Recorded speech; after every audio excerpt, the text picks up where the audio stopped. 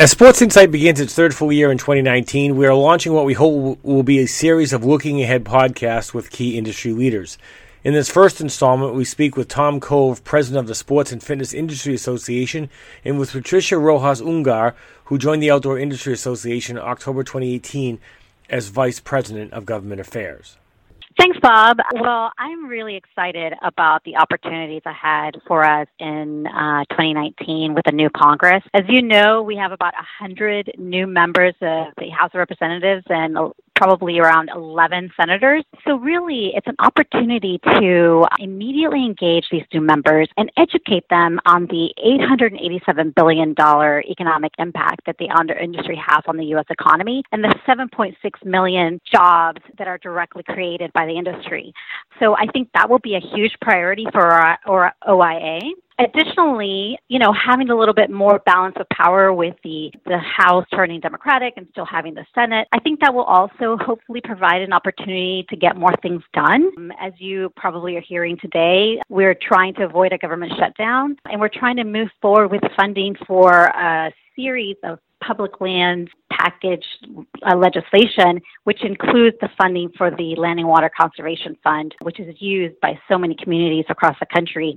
If that doesn't get done by Friday, then I think that will also be something that will be focused on early in the year to get it done as soon as possible. Additionally, as you know, we have change of the guard with the Interior Secretary moving on to new opportunities.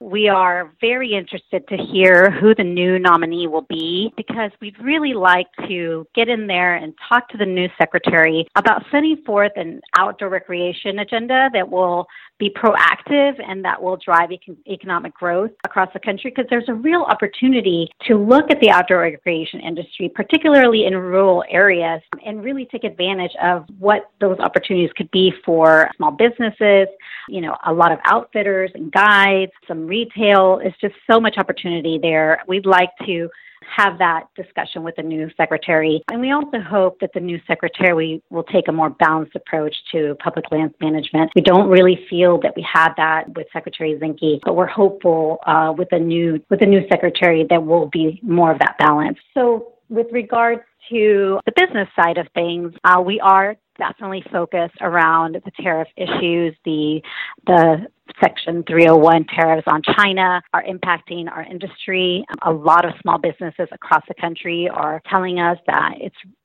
these tariffs are hurting them, and they're concerned about having to put that new cost and that what we call a tax on the consumer. So we're hoping that some resolution will come in the remaining 70-day schedule that the president set forth with President Xi to come to a resolution on that. It's not just the small business owners. You've seen what's happening with the stock market. Everyone is very concerned about the long-term health of our economy, and we think putting a 25% tariff on outdoor gear coming from China is just unfeasible and will have a detrimental impact on the broader U.S. economy. And American families really just need to have some certainty that they won't be taxed on the goods that they use to get outside and to be more healthy. Just one follow-up on Secretary Zinke in the Department of the Interior. I know one of the controversial things that happened was the monument size there in Utah under his tutelage. Do you think that's something that could be reversed under a new Secretary of the Interior? I think everything is possible, but there was just so much controversy around that issue. I think that we will continue to advocate for allowing access to those lands and maintaining them as monuments, but I think that those decisions really are made at the White House level, and I'm not sure that we'll have an opportunity to reverse it. I think we'll make the case because I think we have a strong case to make. I never say never, but it is a difficult time to have that conversation. You've been listening to Inside the Lab at Formula 4 Media. This is Bob McGee.